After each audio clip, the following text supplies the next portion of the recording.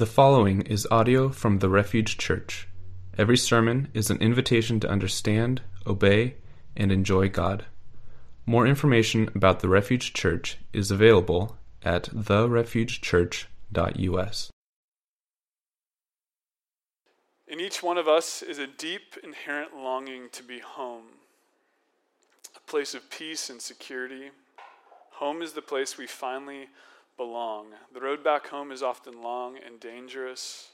The people of God would sing these psalms of ascent as they traveled towards Jerusalem to worship God. We now learn these songs as we travel towards New Jerusalem. We are still on our way home.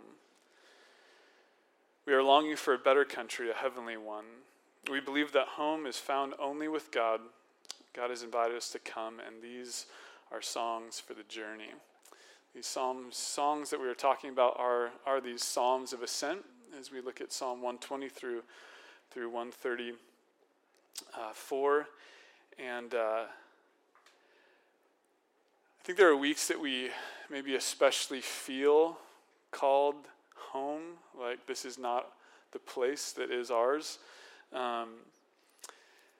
When you feel that way, when you feel like you just need to get away and be in the presence of God, when you feel troubled by life, do you have a safe place you go? Does your heart long for a certain place here on earth? For me, that is the mountains.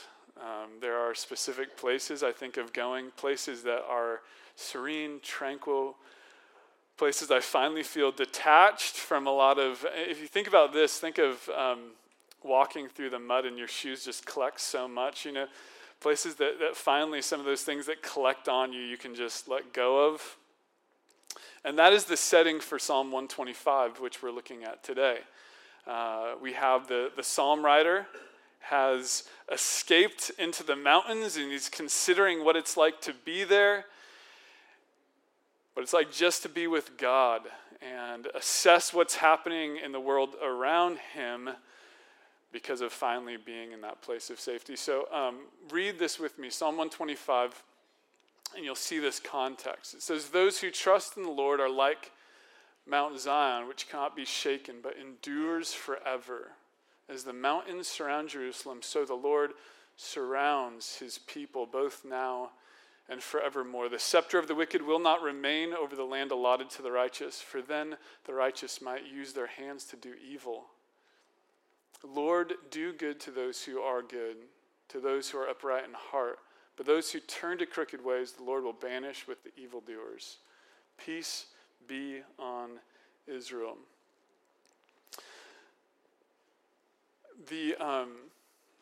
If we get back to the very beginning, I want to take a brief moment to give you some background on Mount Zion. And the reason for that is Mount Zion is really ubiquitous throughout the Bible. We hear a lot about Mount Zion, and it's used in a lot of different ways.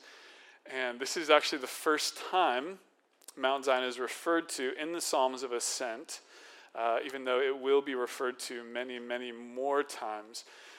And simply when Mount Zion was referred to here, what they would have thought of is a couple things, not just one thing. Depending on the context that you say Mount Zion, it can mean place, it can mean Jerusalem itself, it can mean the hill Jerusalem is on.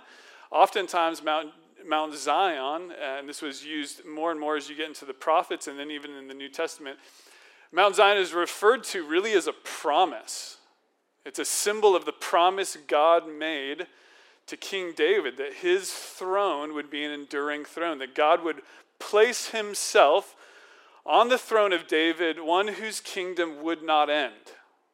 And so think of it, it's this place, it's also a promise. And you see this in Psalm 132, which is still in the Psalms of Ascent.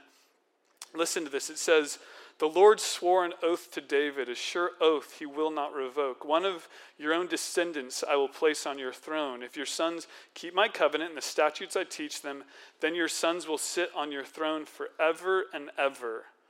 For the Lord has chosen Zion. He has desired it for his dwelling, saying, This is my resting place forever and ever. Here I will sit enthroned, for I have desired it. I will bless her with abundant provisions. Her poor I will satisfy with food. I will clothe her priests with salvation, and her faithful people will ever sing for joy. This is Mount Zion, a place where we hear that the throne will go on forever and ever.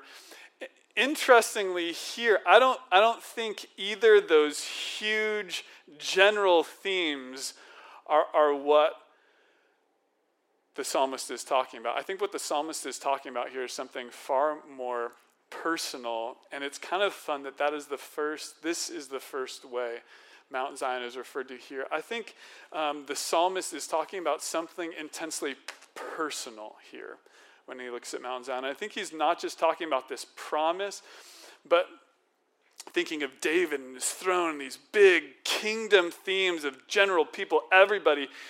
Listen how personal it gets here. He says, those who trust in the Lord. Think of it. I want you to picture someone just sitting in the mountains saying this. Those who trust in the Lord are like Mount Zion, which cannot be shaken but endures forever. As the mountains surround Jerusalem, so the Lord surrounds his people both now and forevermore. So when I read this, what I think of is several trips I've taken up the Brothers Mountain. Now, the first time I was up the Brothers Mountain, it was foggy. I was with Nate, and you couldn't see anything. You could have been standing on a rock in front of your house. Who knows? It was just so foggy, you really couldn't see anything around it. And then last year, I got to climb it again. And the Brothers is the mountain that if you're traveling from West Bremerton to East Bremerton across the Warren Avenue Bridge, and you look to the left, and you have the whole, scope of the Olympic Mountains, and that one smack dab in the middle, it's the biggest, and it has these kind of two twin peaks up on top. That's the Brothers, this large imposing mountain. And it seemed so majestic and almost, just it's otherly at that moment. It's yet close, but yet so far away. Most of our lives we spend looking at it just like we would a picture on a fridge, right? Well, standing on top of it on a clear day, you can look down and survey the whole Kitsap Peninsula. Okay, we're on the Kitsap Peninsula right now, just for you to get your bearings. And you can see the Warren Avenue Bridge, you can see the Manette Bridge, you can see Silverdale, Bremerton, as if this little miniature village far away. And what happens as you're up there is all the things that when you're here, for some of you, you're across the street from work, right? For some of you, you're at work, right? Like, as you're here in this place that can be so full of challenges and chaos and decisions and responsibility, when you're looking down on that from the Brothers Mountain, you just get to look at it. So you get to survey it. And you do, like you feel here, distant from those mountains. When you're up there, you feel distant from the problems in the same way. And that is what he's saying here. Those who trust in the Lord are like Mount Zion. Get it? He's not going to these big general themes. He's just saying they're established like a mountain. Like this mountain, as you're on the Brothers, and it's just there. You're standing on top of this, thousands and thousands of foot jagged mountain. And you go, those who trust in the Lord are like that mountain. They're just established. And so there's these three ways he describes it. As this psalmist meditates simply on what a mountain does. What do mountains do? Well, they're just there. They cannot be shaken. This is the first thing. They're secure. Their foundation is firm. When you look over to the Brothers Mountains and you see all the Olympics, you're expecting that every day you look over there, it's just going to be there. Right? Secure, unshakable. The second thing is this: they will endure forever. There's a permanence to the mountains, right? And we're not even getting crazy spiritual. We're literally just going, what are mountains like?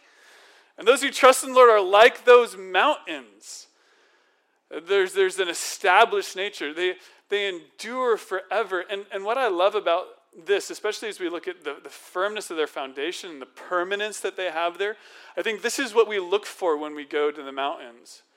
Right? If you drive in the city, you can expect it to be different every time. When you go to the city, there's stores coming in, there's buildings getting built, there's always change, but you go to the mountains for consistency, right? I think of being southern side of Mount Rainier, and there's this grove of trees called the Forest of the Patriarchs, and there are these hundreds and hundreds of year old trees, and you simply walk among them. That's the whole point of going, just to walk. And to be present in this place where there has been permanence. Time has passed and things have not changed. And there's something for us that's healthy there, right? Where we go and, man, I go back home and I'm like, got to sweep, got to, like roofs leaking, whatever it is, like all these things. When you go to the mountains, you're like, I can just be. And of course it's grand and it's big and there'll be rain and all these things, but there's this permanence to it, even with the changing of the seasons. And listen, this is, as the mountains surround Jerusalem, so the Lord surrounds his people both now and forever. And so there's this sense of safety out there. And we really get that here. I mean, we should get this concept more than anywhere else. The reason why the shipyard was placed here, right, is because we're in this really interesting geographic location. We're surrounded by mountains. We're surrounded by a natural barrier to enemies, right? Like we are in this place surrounded and should feel safe, right? We get these beautiful sunsets over one side of the mountains, sunrises over the other mountains. It's this incredible, incredible place. And as we meditate on it, what we can think of is those who trust in the Lord are like this. They're secure, they're established, there's permanence to this. Right? Those trees have been here way longer than you've been here. They're going to be here way after you're here. Those mountains, they were here longer than you. They'll be here after you. But those who trust in the Lord are like these things. There's permanence to it. And there's a safety that we find in him as we trust.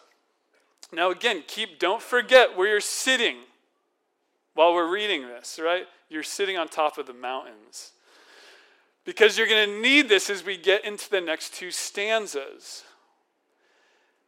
Because the next two stanzas start dealing with the conflict and the challenges that we face when we're in the city, right? And so as you're sitting on your mountain perch and you're looking down over Kitsap County, the two things that we see in the next stanzas are this. Don't forget to look to Zion when evil people are in power. Don't forget the mountaintop perspective when evil people are in power. And don't forget the mountaintop perspective when good people lose their way. That's the two stanzas. Don't forget the safety, permanent security you get trusting in God when evil people are in power. Don't forget that. Don't forget the safety, permanent security that you have trusting in God when good people lose their way. And so first looking at how do we not lose it when evil people are in power? The scepter of the wicked will not remain over the land allotted to the righteous, for then the righteous might use their hands to do evil. And so what the psalmist is remembering, sitting on his mountain perch, considering the security of it, trusting in God, he's holding on to a God who has made promises that we can hold on to, right? While you're looking down, and wicked people might have authority, might have power. Now, remember that the Psalms of Ascent are like a hymn book collected over hundreds of years, different hymns collected and put together so they could sing it as they traveled towards Jerusalem. Now, these were written by different people, And one of the assumptions is this psalm particularly was written during the time of Nehemiah and Ezra. So during the time of Nehemiah and Ezra, now to place them in context of history, they were leading the people of Israel back to the promised land, back to Jerusalem, back to their place, Mount Zion, from exile in Babylon. Now, the reason why they were exiled in Babylon is because for hundreds of years, I mean, think of 1st and 2nd Kings, 1st and 2nd Chronicles. For hundreds of years, as they would go to Mount Zion, they were anticipating. Those who wanted to be faithful to God were anticipating they were going back to a city ruled by a corrupt king. Even Israel and Judah were separated, and sometimes there might be an okay king in Judah, but 10 out of 10 times you're getting a bad king in Israel, right?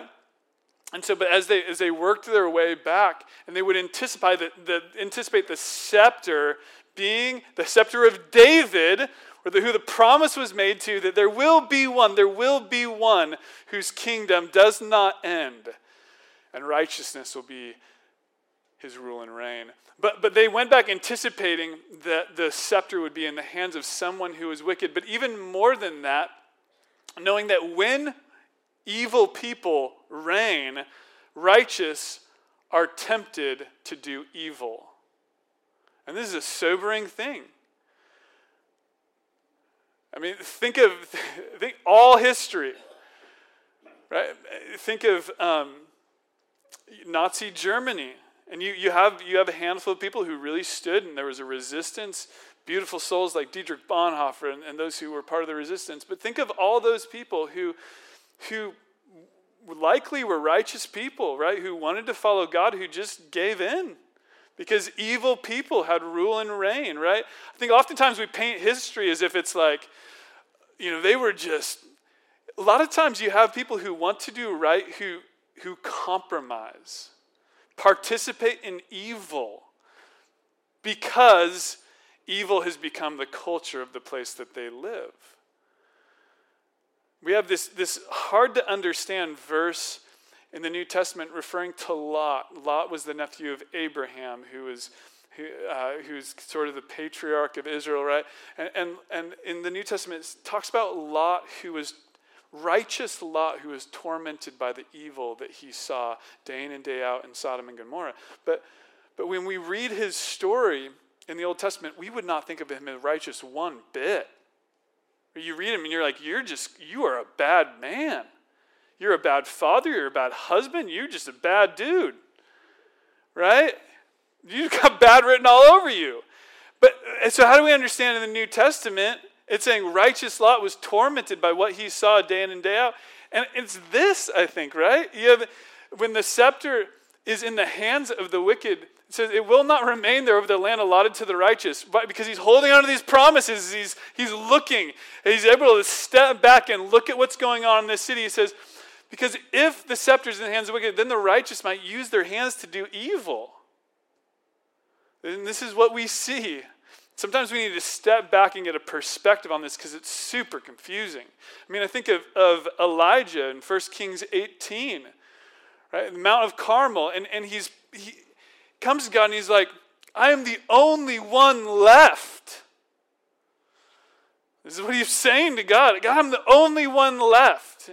God says, no, I've reserved some who haven't bowed their knee to Baal. But sure, we feel that way sometimes. We see not just others, but even ourselves tempted to use our own hands for evil when we're caught up in the context and the culture of the city and the community that we live in, right? Okay, breathe. Remember where you're sitting. You're on top of the Brothers Mountains. You're just looking down at all this happening, okay? Remember the context. This is helpful.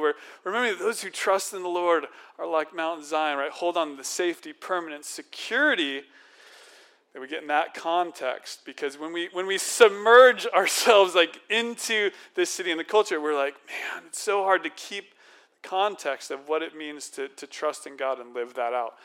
Now, the last stanza, how do we look to Zion when good people lose their way. It says, Lord, do good to those who are good, to those who are upright in heart. I think the prayer here simply is, God, may those who are doing righteousness, may they see the reward of that now, because it's discouraging if you're wanting to do what's right and you just keep getting abused for it. Like the song turns into a prayer at this point. God, man, God, do good to those who are doing good. It says, but those who are turned to crooked ways, the Lord will banish with the evildoers. And he just goes on, he goes, this is hard to understand. And for you, think of it. It might be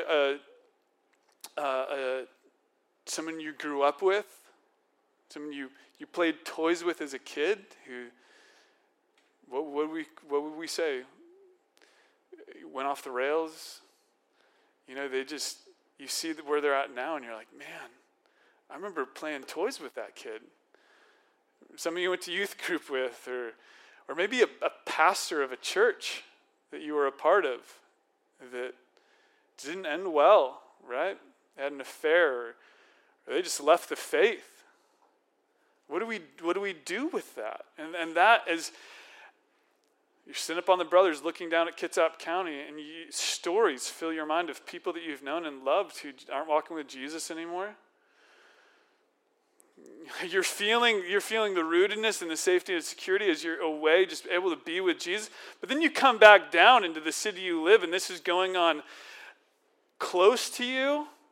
It's hard to maintain context, right? It's painful. It's hard. It's confusing. So confusing. Those who trust in the Lord are like Mount Zion. What does it say? They're like Mount Zion. They cannot be shaken, but endure forever. The mountains surround Jerusalem as the Lord surrounds his people both now and forevermore. And so what I just want to encourage you with is this, maintain this context here. And there's sort of this breath prayer that is prayed at the end from this mountain perch, right? Peace be on Israel. Shalom. God, may you bring unity to Israel. May all Israel unite in the peace that comes from your presence and trusting your promises. So this is who the people of God are. The people of God are those who have found themselves securely in the promises of God. The promises of God that as we trust them, we are like Mount Zion. Now, what does this look like as we work our way forward, and as we're in the Psalms and we look at the Old Testament? It can be hard because it can feel like we're in that conflict sometimes as we read the Old Testament, right? And then we come to Jesus, and I want you to see Jesus as one who lived this out perfectly. What we hope to do, what we hope to do is, as we want to find ourselves secure, safe. We want to participate in the permanence of the promises of God. We see in Jesus one who did that perfectly, and get this, and who does that for us perfectly. What Jesus did when he lived wasn't just for himself, but it was for us. When he escapes to the mountains over and over again, to get context, to hear from the Father, he did that for himself. He did that for you, making an example for you to follow. And I want you to lean in with me really quick as we hear his conversation with the Father on one of the occasions when he did this in John 17. If you have your Bible, you can turn there with me. John 17, we're going to look at verses 1 through 5 and then 24 and 25. It says, Jesus looked heavenward and he prayed, Father, the hour has come. Glorify your Son. And what he means by the hour has come is he's going back into the city where he's going to be crucified and killed, right? That's what he's going back to. The hour has come for that. Glorify your Son, that the Son may glorify you, for you granted him authority over all people, that he might give eternal life to all those you have given him. Now this is eternal life, that you know him, the only true God, and Jesus Christ, whom you have sent. I have brought you glory on earth by finishing the work you gave me. And now, Father, glorify me in your presence with the glory I had with you before the world began. Now look to 24 and 25, just as he concludes here. He says, Lord, Father, I want those you have given to me to be with me where I am and to see my glory and the glory you have given me because you loved me before the creation of the world. Righteous Father, though the world does not know you, I know you, and they know that you have sent me. I have made you known to them and will continue to make you known in order that the love you have for me may be in them and I myself may be in them. So what the psalmist was talking about, those who trust in the Lord are like Mount Zion, they're established, they're secure. There's permanence to that. There's safety in that. You find all of that here. Listen to this. It's so beautiful. This is eternal life, that they may know you, the only true God. That you hear the permanence in that. As he prays for them, I want those you have given me to be with me where I am and to see my glory, the glory you've given me before the creation of the world. See, as we're reading the Psalms of Ascent, I think a lot of times we're like, I want to participate in that. And I think there always was that longing until we come to Jesus. One who doesn't just desire to do it perfectly, but does do it perfectly and then gives that perfection to us, that we can have full participation in what goes on between the Father and the Son and the Spirit, and he just invites us into that. It's so good and so beautiful. And so what I just want us to do today, I don't know what's happening in your life at all, I know what's happening in my life, is to take that mountaintop perch. I mean, imagine yourself. It's actually very vivid for me in my mind, right? I wish you could see what's going on in my head, because I literally can see the view from the brothers as I look down on Kitsap County and just see it. And as I'm standing there, I can see it in a different context. I get perspective, right?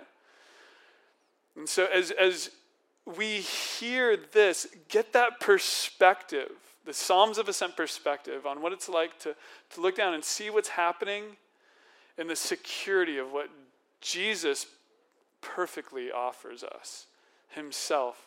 Those who trust in the Lord will be like a mountain. Those who trust in Jesus will be like a mountain, because in him there is security, there is safety, and there is permanence. No matter where you are at in the journey, no matter where you're going in the journey, you can find that in him. Pray with me.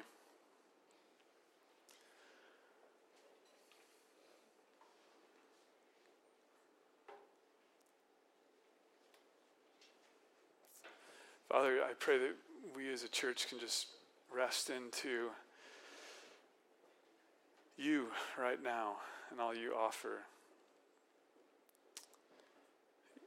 Father, that you said yes to the prayer of Jesus, that we would be one with you, because his offering was perfect. Our righteousness in Jesus is perfect. No matter what we're experiencing and might find ourselves a part of, at any moment, at every moment, we are safe, secure, permanently so in Christ. Thank you so much. We pray this in Jesus' name. Amen.